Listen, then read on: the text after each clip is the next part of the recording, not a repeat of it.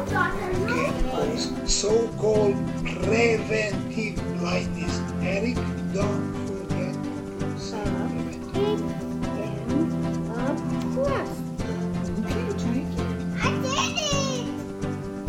Med Family is a show about a family journeying through medical school with kids and navigating married life. Tag along to see how we got here and where this journey is taking us. Hello, welcome to another week of our podcast, Med Family. I'm the host, Eric Acker, and again hosting today with Karen. Hey, guys.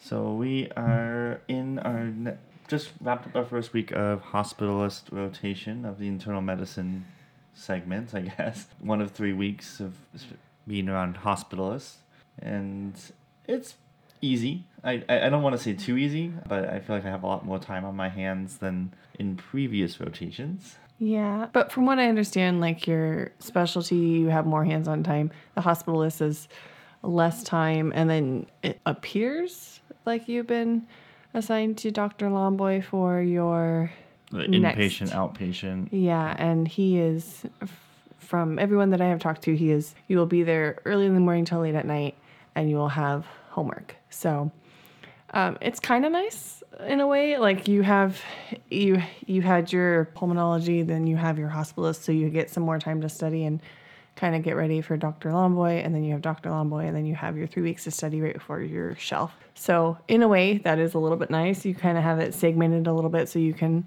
get some good study time in there. Yeah, ideally, I would be coming off of the hospitalist rotation and then studying a whole bunch, getting a lot of information down. I've been working a little bit on getting some of the topics that I might have to present on outlined a little bit more. I've been told that Dr. Lomboy does require, like Karen said, a lot more presentations and a lot more work, usually starting from early in the morning and finishing up late at night, and then, of course, having the evening to prepare a presentation for the next day, at least 3 times a week. So I've asked a few students what kind of presentation topics that Dr. Lomboy likes to use, and compiled a list, and I'm starting to try to find the ones that seem to reoccur a lot and use those as, make sure I get some templates down, some outlines. I figure if I'm with somebody else, it would be shared effort, so I'm not going to go full out and do full-length presentations right now, because I don't want to spend that much time. I don't want to invest that much time in something that is going to be either a shared effort or may not actually happen. So it's more of a get familiarized with the topic and familiarize myself with where to get the information from, and then that way it's not reinventing the wheel. I'm just kind of plugging in information. I have an idea of how I want to do it, because for me anyway, part of my issue is always knowing how to approach a problem is usually half of my battle, and as opposed to tackling the problem. So in this case, understanding how I want to present a topic is usually a lot more detailed than presenting it itself. So I think I've got at least one outline done. I'm working on another one, so we're making progress there. Yeah, and I think you did ask the previous students that had him, like, his presentation style, because like the preceptor you're with currently, which with hospitals it rotates, but he'll have the same preceptor this first week as he does the last week. But this preceptor that he's currently with, he just wants like short and sweet and nitty gritty overview. Yeah. He told Eric you went too in depth the first go round. So each preceptor might have like how in depth they want you to go, or like how long they want your presentation to be, and so it varies. Yeah, so my current preceptor, he wants, well, I guess I'm going to get a new one tomorrow, but so for the first week of being in the hospitalist rotation, he started me with wanting me to talk on congestive heart failure. And so I went and just did a whole bunch of bullet points with congestive heart failure. I talked about the physiological factors behind heart failure, talked about kind of on a more academic level, left heart failure versus right heart failure, or diastolic versus systolic heart failure, and it kind of went into a lot of that, and then touched on a little bit of the treatment. And he was more like, well, here's what we're gonna do, and he just like flipped one of his papers over, and just started drawing like a flow chart, like, okay, they come in and they have swelling and some pretty obvious signs that you might think heart failure, go ahead and get an echo. And the echo is going to show this, this, this. And that if it's, decreased ejection fraction, then we're thinking systolic heart failure. Then we go to this treatment course. And if it's diastolic, then we go to this treatment course. And he's just kind of like, I just want a flow chart on patient shows up in the ED and they get to the floor. What do you do as a hospitalist to get them stabilized and then sent home? All the other stuff is great academically, but not necessary. So that was something I'm trying to tailor my other presentations I had to do. So I had to do hypokalemia, hypokalemia, and hypernatremia. So high and low sodium, high and low potassium. And then I think tomorrow I'm probably going to present to Dr. Bootwalla on AFib.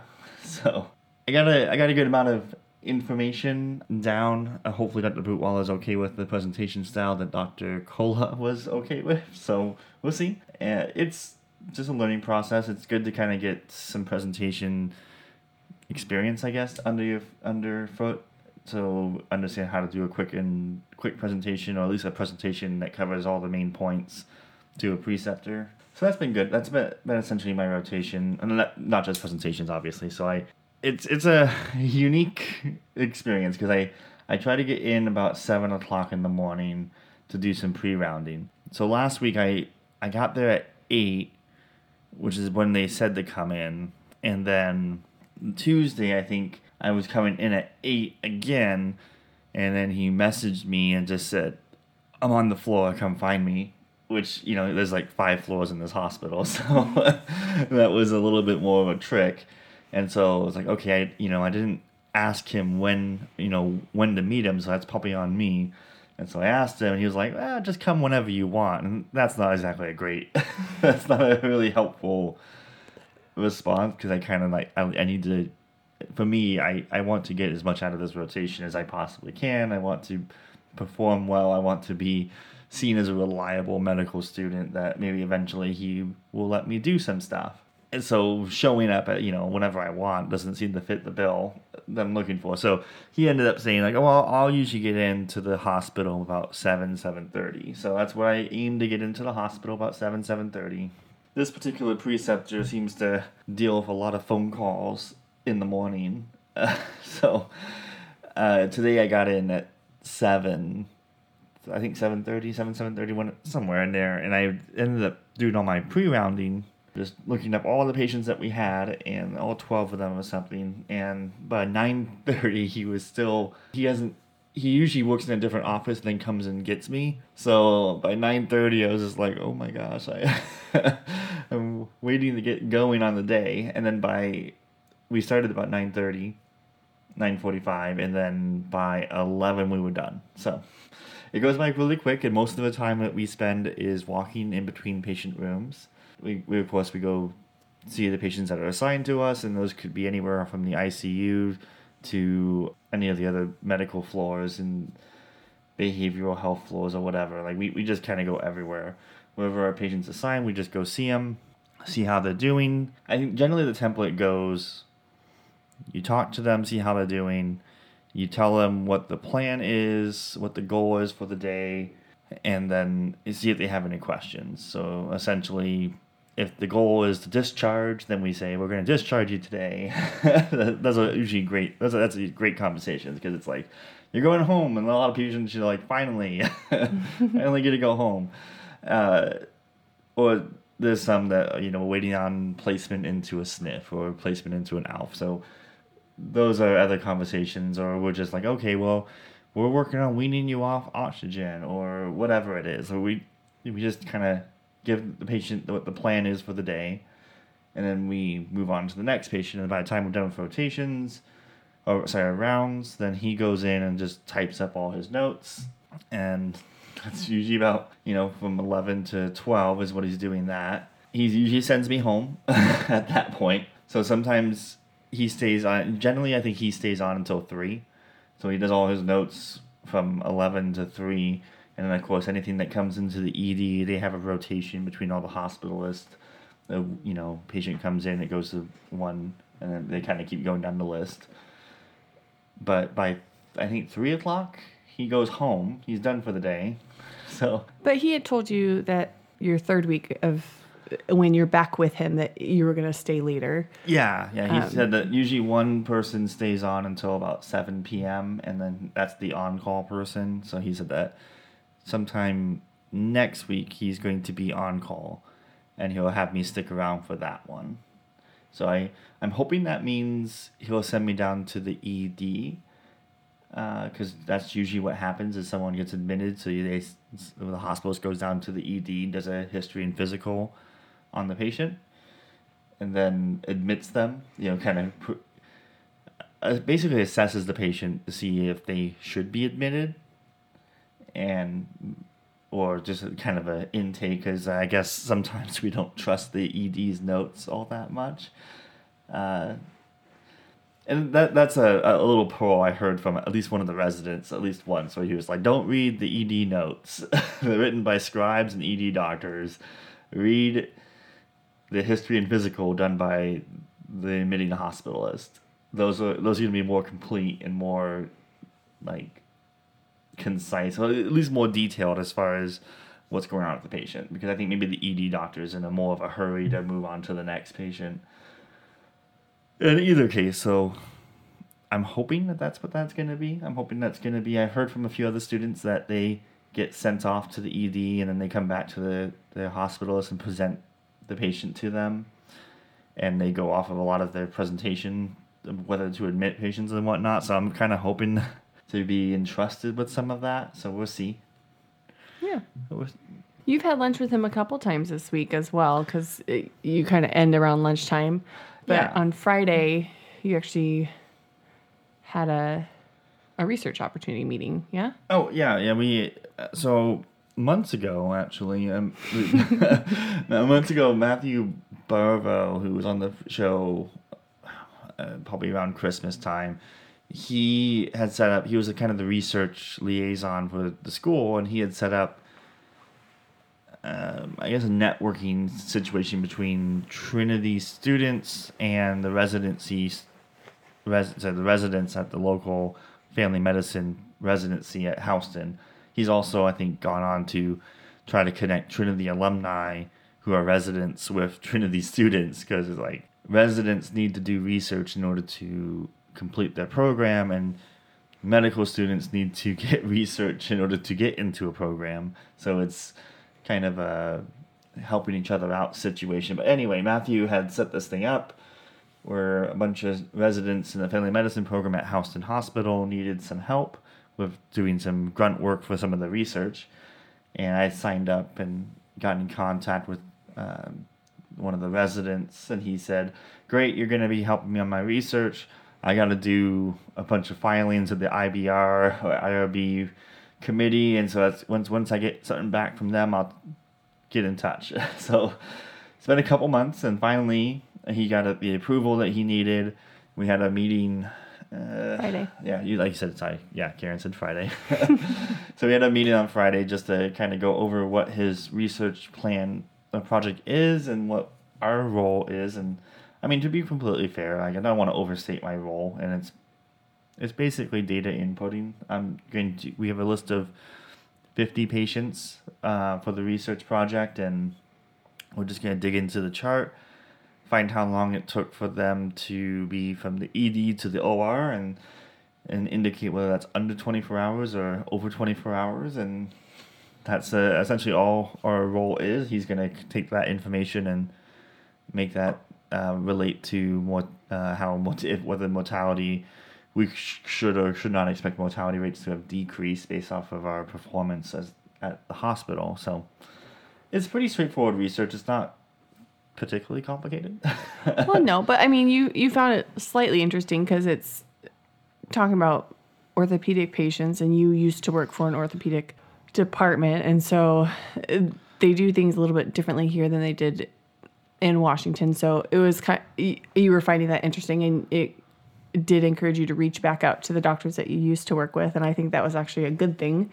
Oh yeah, I ended up reaching, because I was confused about why for hip fractures it seemed like almost never a hemiarthroplasty was utilized as a treatment versus, which is what I was more familiar with back when I was a surgery coordinator. Now I reached out, like Karen said, to some of my former surgeons I used to work for to kind of get a little bit of better understanding of why a surgeon might choose one procedure over another. Because a lot of the ones I kept seeing were like gamma nails or percutaneous pinnings and stuff like that. So I was curious of why a surgeon might choose one over the other. I had one surgeon kind of give me a really brief rundown on it, and so I just wanted to get their opinion, the other surgeon's opinions on it.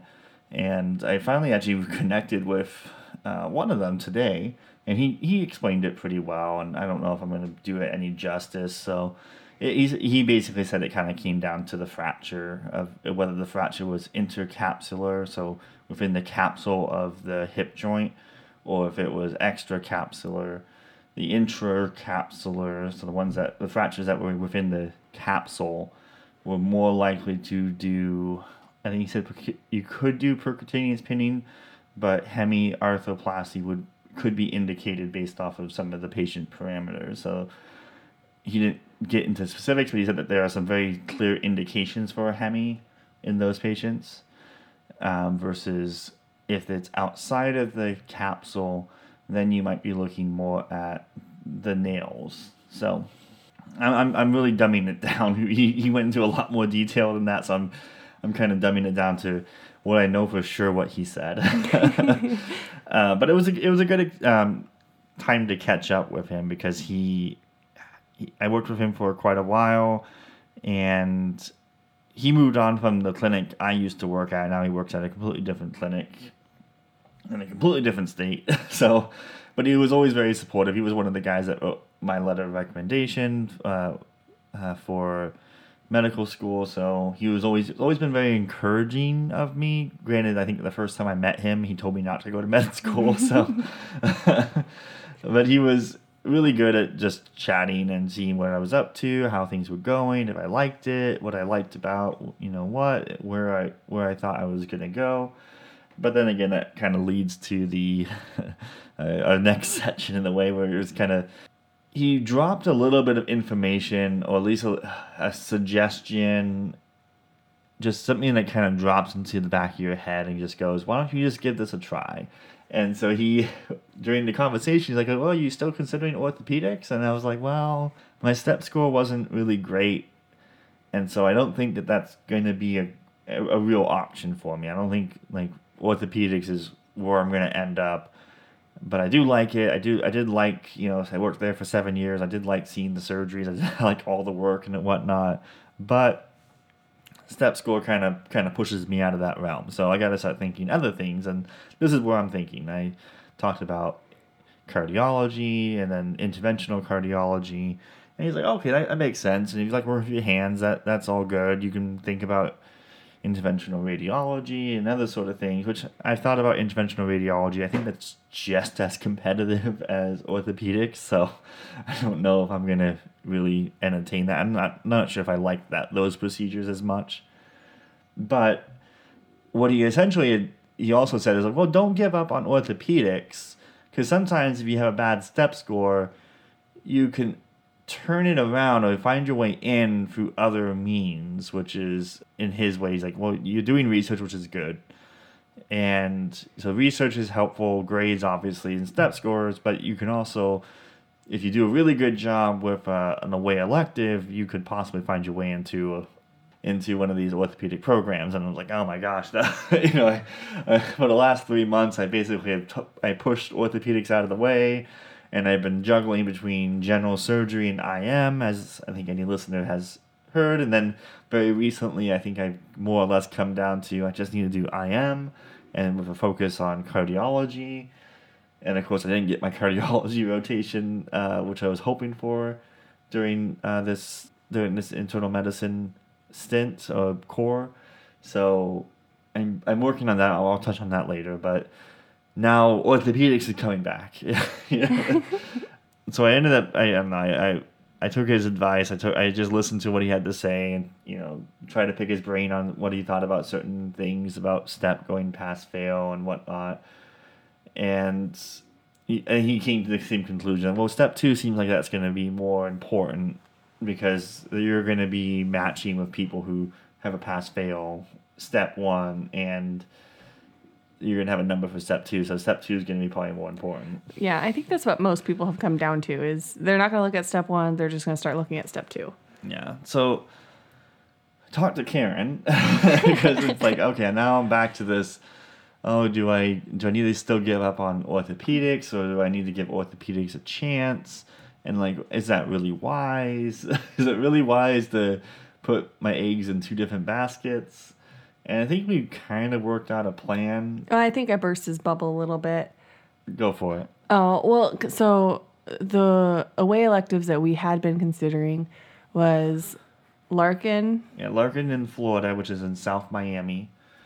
And a few... Gainesville, Georgia, St. and Louis. St. Louis, Missouri. And then I think we have either Navicent or Piedmont in Macon as a 4th option. Right.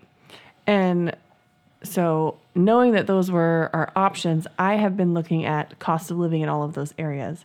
And when Eric was talking about having some indecision about this now that he had talked with one of the former... Do I do another away elective and try to do orthopedics?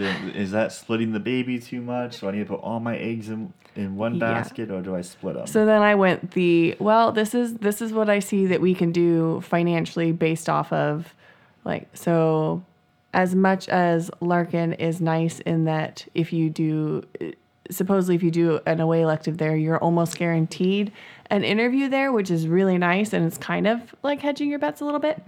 But an interview is always good. Yeah, an interview is always good. But it's in Miami, and the pay is about what we are currently living off of right now. On the website, it's about $46,000. Yeah, pre-taxes. We're living off a little bit less than that right now per year, but the cost of living there is like twice as much.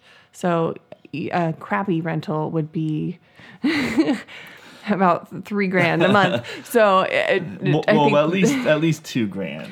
At the very least. I haven't found one for $2,000. That was about $2,000, but that's still a sizable amount more than what we're paying right now. Right, and I mean we're fairly frugal. I don't know if I can get away with even less with how many are in our family.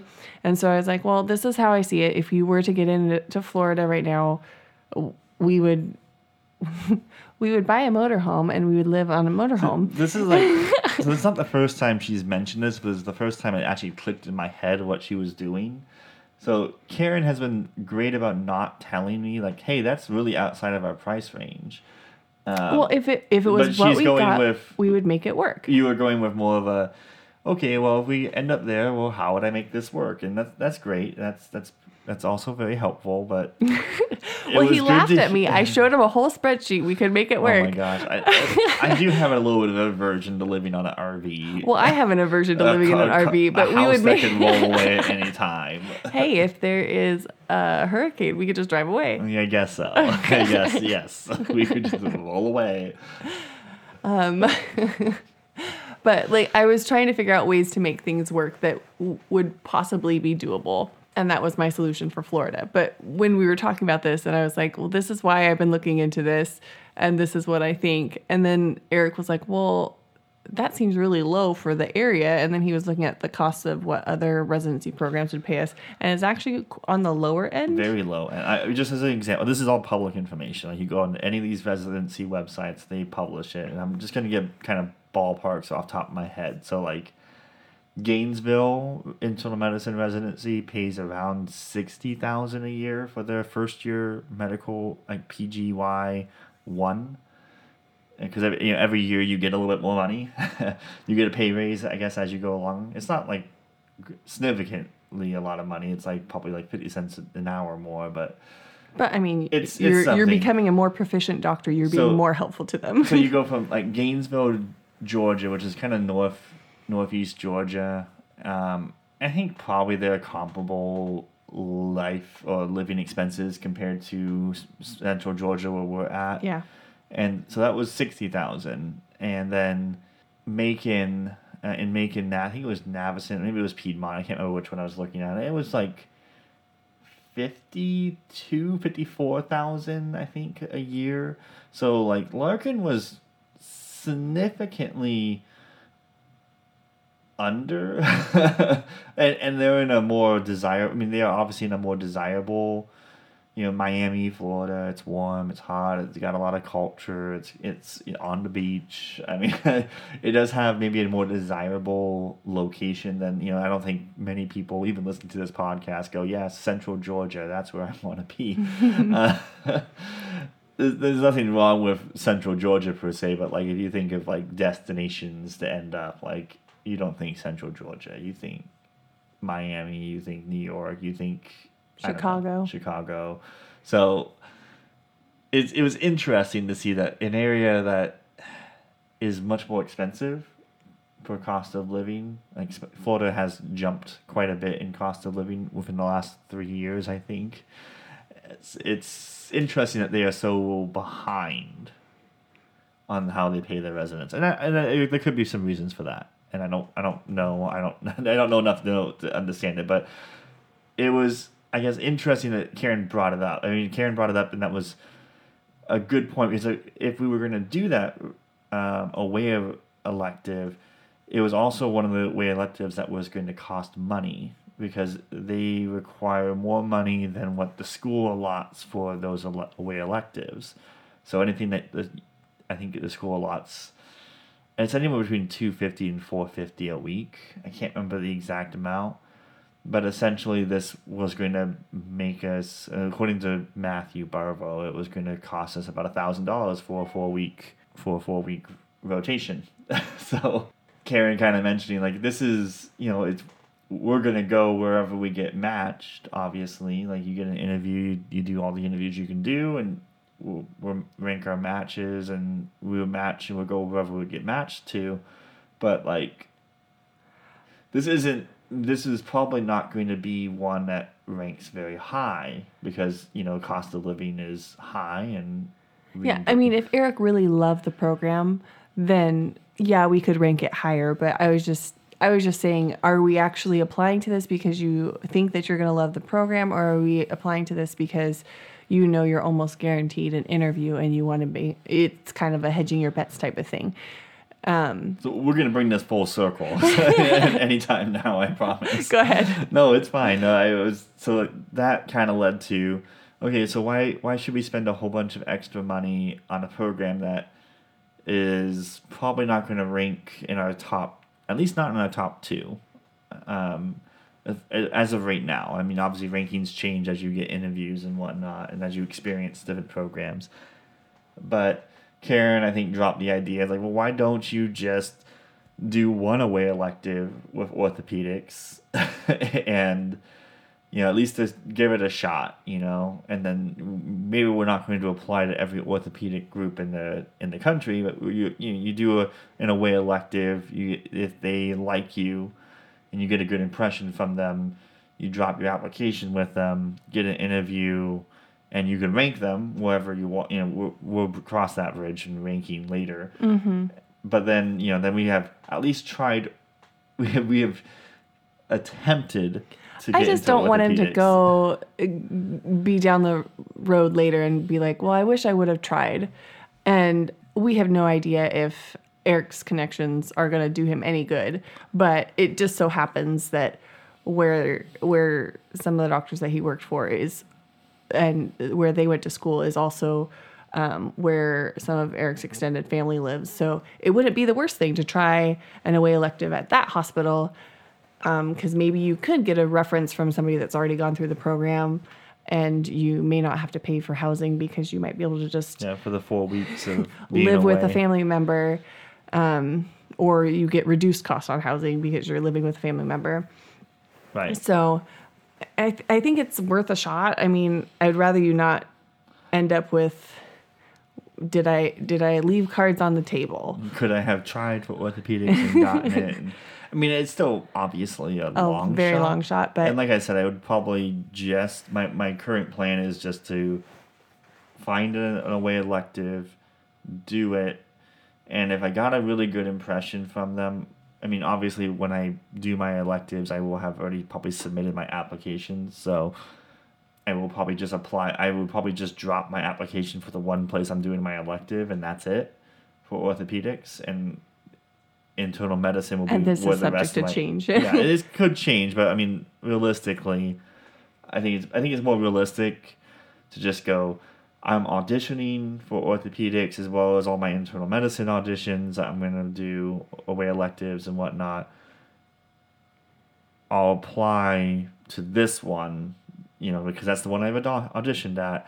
Because I don't know if the rest of my application looks particularly impressive enough that another orthopedic group somewhere out there is just dying for somebody with my step score and my probably 2, maybe 3 research papers. Like, I'm not going to be the most desirable candidate, especially since like they have their pick of all the U.S. schools, and traditionally orthopedics generally pick up only U.S. students. Pretty rare for IMGs to get into orthopedics. It's pretty rare. Yeah. It's obviously a very competitive specialty. So anyway, all that to basically say, I'm going to give a shot at it. It's I don't know if it's the wisest of things but I figure we can drop this particular away elective that is going to cost quite a bit and may not end up being in a location that we would want to be, and pick up a different away elective in a different specialty.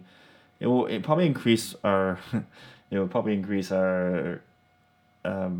residency application cost just a little bit, because when you deviate off of when you do more than one specialty, it costs a little bit more. So it is what it is.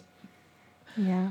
Well, there are other things that we are doing. Well, I shouldn't say we, because I have nothing to do with this. But so the 2 routes, well, our main route is internal medicine, cardiology. And since Eric wasn't able to get an IM rotation with a cardiologist, he has been trying to connect with students who have and see if maybe he might be able to shadow during his 3 weeks online to get some time just to kind of get a feel of what an everyday day in the life of a cardiologist would look like, and if this is something that he, as much as conceptually he thinks that this is what he wants to do, he wants to kind of go through and see. Yeah, I mean, by and large, like, I want to be able to go into any of my interviews in internal medicine, and when they ask me, like, what do you like about internal medicine? Because in internal medicine, you can do a lot of things in internal medicine. You could be a pulmonologist. You could be outpatient, care. You could be a hospitalist. There's so many things you can do. And when I say, I want to be a cardiologist, I don't want them to look back at my CV and they look at my application and be like, well, why do you want to be a cardiologist? Have you had any cardiology experience? And I don't want to shoot back and just say, well, I just like the concept. Like, that's just not going to be good enough, in my opinion. I feel like I need to have a little bit of experience. And so that's why there was a little bit of frustration when I didn't get I didn't get a cardiology rotation. I kind of got told, oh, you can just do it during your electives, which I will probably do during my electives.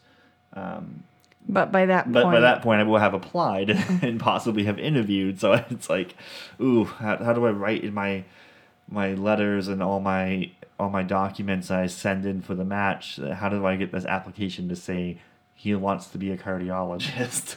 How do you get that to say that without any real experience? So, and that's why, we reached out to a few people to see if they would help me kind of connect with a cardiologist so I can shadow for maybe 1 week, 2 weeks. I know that online internal medicine, I still have to do my iHuman stuff, and I obviously have probably some question bank questions to get through, and obviously I need to pass my shelf, and I need to do really well on my shelf. So there's a little bit of a there's a diminishing returns, or I can do 3 weeks of shadowing a cardiologist, but then not study for my shelf, and then not do well on my internal medicine shelf, which would not be good.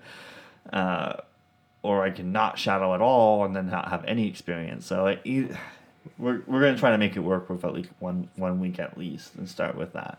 Yeah. And I mean, you're doing fairly good. You're working on videos and questions now during your like half day that you have to study, as well as you're prepping for Dr. Lomboy. So I feel like you are moving in, you are continually studying as you go. But I mean, several people have said that on the internal med shelf that having the cardiology experience helped them with with a lot of the questions because of having. You can discern between a cardiac issue and a pulmonology issue or all the other issues, and reading EKGs is particularly helpful. So overall, it's going to be a good net benefit for the shelf for my application. So it's just a matter of kind of getting it worked out and then getting it all lined up. So all this to say, you are your advocate. So don't be obnoxious, but also be a little bit of a squeaky wheel so that you can I mean, at least be industrious, maybe. Yeah. Like sometimes if the school isn't going to give you what you are looking for, you got to find another way to find it. Because in this case, like the school, I have my outpatient, inpatient, internal medicine and my online. So where are they going to shove a 3-week subspecialty rotation at this point? And you just can't fit it in. I might make a request for my surgery rotation to have a slight change to try to get at least cardiology adjacent. But we'll see. But even then, like I can't rely on that either, because I've already had this experience of requesting something and then it just doesn't work out for one reason or another. I'm sure the coordinators have a reason why it just didn't work out.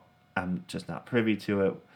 Whatever. But in either case, like Karen said, like you are your own advocate, so you do have to squeak a little bit. And when your squeaking doesn't seem to kind of work with the school, you get a little inventive. Figure out a different way to get to where you want to get to outside of the school. And yeah, and it's not saying that the school is doing a bad job. They never guarantee that you're going to get what you requested. They try hard to get you what you want. But... And I'm not saying like by going outside of the school, like doing this shadowing thing, I'm breaking any rules. I'm not breaking any rules. I think I'm allowed to do this sort of stuff. I just can't. I can't work, essentially. There's certain rules you can't. Yeah, you can't touch a patient because you are not insured. Yeah, we'll see. But I don't know. We'll see. Yeah, I think in other news, I have another shot at leadership. And again, this is kind of the point where I'm doing maintenance on the CV, trying to make that CV look like it has a lot of bullet points on it, a lot of things worth, grabbing some attention and saying, hey, this person's an active person. They don't just study and go to school. They have some extracurricular things. So I'm trying to add another bullet point to my CV, and I'm going to try to apply for core coordinator. I think it's a position for the student government. And it's basically, I felt like that would be, I think last time I had applied for Chief Justice, and I don't know if it was the perfect fit. Like, it was like something that was available, and I kind of thought, well, I could probably do that and do a decent job. But I think coordinator is a little bit more in that way. Obviously, I do a podcast talking about rotations and tips and tricks and how to get through rotations. So, being the go-to person for students who have questions about their cores and how to deal with preceptors and whatnot and how to navigate a lot of that stuff, I think that's going to be a little bit more in my wheelhouse. Plus, you just got done with cores, or you will have just gotten done with cores. I mean, I'm so close. Like we just have like what 8 weeks of cardiology, 8 weeks of internal medicine, and then another 12 of surgery. So I won't be able to answer a lot of surgical questions, but I should be able to navigate my way through all the other stuff. Yeah. And obviously, if I don't have the answer, I'll have to try to find someone who does. Yeah. That's essentially how that all works. So we're going to give that a shot. We'll see what happens. It's obviously it has to be voted on, and the peers have to agree that I would be good for that job. I had another bullet point. I think we covered it before, just where Karen was doing all this work on trying to, she knew the locations of places I was going to do my away electives, and so she was kind of doing some of the groundwork on if this were to work out, how could we make this work. That's one of the things I like about Karen. Many things I like about Karen and appreciate about her is that she is doing a lot of this stuff that I don't have to. I mean, if I half was the time he doesn't know what I'm doing. It just comes when it, it comes up when she drops pertinent. this is how you can afford an RV. Like, what are you talking about? I don't want to live in an RV. What are you doing? And well, this is the only thing that we could afford. Hey. No, it's great. I mean, single students have to do all this work themselves, and granted, they don't have to think about 4 kids and and how to homeschool, continue education, and take care of them, and make sure that they get speech therapy and all that fun stuff. But so we obviously have a little bit more baggage, if you will, that comes along Blessings. with... I mean, they're blessings for sure, but the things that you have to consider that a single student would probably not have to consider. Like, if I was single, I'm sure I could live in Miami, Florida for $44,000 a year or $46,000 a year and be just fine, because I can find a small 1-bedroom apartment and I would eat at the hospital 100% of the time. So, like, food costs would be nothing, and it would just be like transportation costs in the house. So, Fair. but like, I have obviously 4 kids and a wife. So, but Karen is thinking about where we're gonna live, how we're gonna do school, how we're gonna do all the things that we need to do. And that's one thing that she does. I think the other thing that she's been particularly helpful is, like, I had posed the idea that maybe I should do a particular rotation in my surgery, and she said, well, no, you worked 7 years in orthopedics. I don't know if you need another 3 weeks in orthopedics to decide whether you like it or not. So stick with your cardiology idea for surgery. And so I think that was a good perspective, to kind of keep things in line, that I'm not just bouncing around and shooting off emails to the coordinators at the school, and they're just going, what the heck, make up your mind. I figure my job is to kind of just lend perspective. So, I mean, this last few weeks, we've been rearranging our schedule so that we go to bed earlier, we wake up earlier. That way we could hopefully Eric has been very good about getting workout in. I have not been very good about getting workout in. When she says workout, I mean, the people who are connected to my Apple Watch will notice that I do 5 minutes. It doesn't matter. It's something. It's better than nothing. Nothing. But occasionally I'll do my bike and rowing machine, but at least once a week. My excuse is the kids have been sick the last week and a half, so I'm just not doing it. But anyways, so we're kind of trying to switch our schedule a little bit so that when time comes that because I've heard that there's sometimes very early mornings with Dr. Lomboy, and so you just kind of want to be ready for that change in schedule so you're not dragging. And I mean, that's going to lead from Lomboy to surgery, and so it's just, there's going to be a lot of early mornings and late nights. So not necessarily things that Eric has to think about, but just kind of cutting off, because normally Eric gets home, he helps me get the kids ready for bed, and we put the 2 youngest to bed. We do games with the 2 oldest. We put them to bed, make our own dinner, and then we relax together. And a lot of times we just either sit there and talk or watch TV, and time gets away because that is our time. Before you know it, it's 11, 12 o'clock at night, and it's like, oh, we got to go to bed. Yeah, we were looking over all of our sleep data from all of our devices, and we're like, we haven't gotten, our average for the last month is about 4.5 hours of sleep a night. That's not healthy. So it's not going to work. No well. wonder we're always so tired. So we're switching up our schedule a little bit. And I don't know, I feel like it's been at least helpful for me. I mean, up until last night, but that was off the schedule. I stayed out a little bit later to do some games and celebrate one of my classmates' birthdays, and so I got home a bit late. Karen tried to stay up. She couldn't do it. Nope. Well, you're always doomed when, like, you try and stay up while laying and reading in bed. That's just not going to happen. You're going to fall asleep. You're just going to fall asleep. Yeah, and I knew once I got home at midnight, I was like, I'm going to suffer for this tomorrow. I'm going to try to keep my normal wake up routine and get to the hospital by 7:30 and start pre-rounding, and sure enough I was yawning by 9:30, and I think when I went to study at 12:30 I just passed out for probably for a half an hour. Sorry. Just so tired. Yeah, so Karen's been keeping me honest. It's another one of those things you gotta, I guess, appreciate out of your wife to a large extent. Like, appreciate or not, she's looking out for your. Like, Karen's looking out for my best interest, whether or not I want those things, like whether or not I want to go to bed at 10, 11 o'clock at night. It's what I should be doing, and that's what Karen. And then of course there's trying to look at the bigger picture and be like, well, you don't need to do this, this, and this because you've done this, and it's like, oh, wait, that makes sense. Or saying, I crunched the numbers. This is what we afforded. And then I think we even talked today where I think I said, I think what we're going to do is I'm going to look up a bunch of programs that I'm interested in and I plan to apply to. And I'll not do, auditions or anything like that but I'll apply to a bunch of programs, and then you can kind of look up what it would be like to live there and the cost and where it follows in our budget. Like, is this an ideal spot? Is this a less than ideal spot? And then if it comes down to we get to rank some of these programs, then we can kind of look at that as a factor. Like maybe not the only thing that we look at, but an obvious factor. Because like obviously.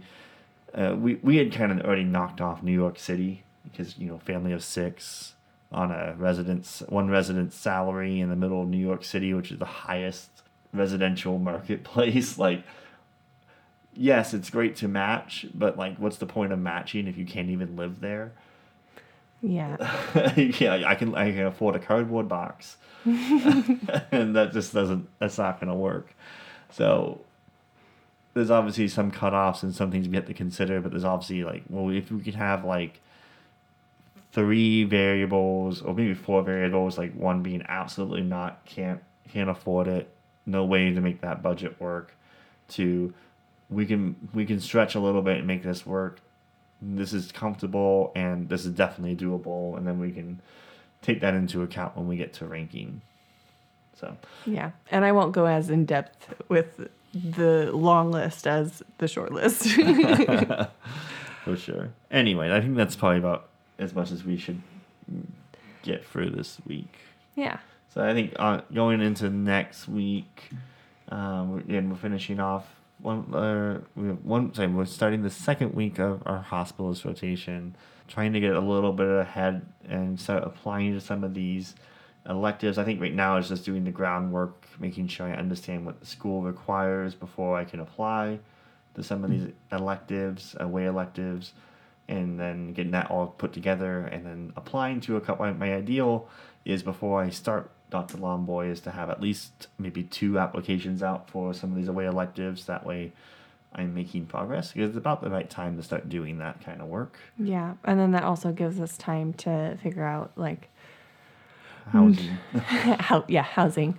And North Georgia, obviously, Eric can take his car and drive. But St. Louis, probably not. We'll see. We'll see. We can make some, we can apply and then we can start putting down some concrete plans and figure it out. Yeah. But anyway, that's where we're at this week, and I'm working on another special podcast with a guest. I haven't really got all the details worked out yet, so I am working on those specials where I kind of feature other medical students and their stories and their unique perspective. So we'll hopefully get at least one more in the future here soon. I'm not sure within the next couple of weeks, but maybe at least within the next couple months. Yeah.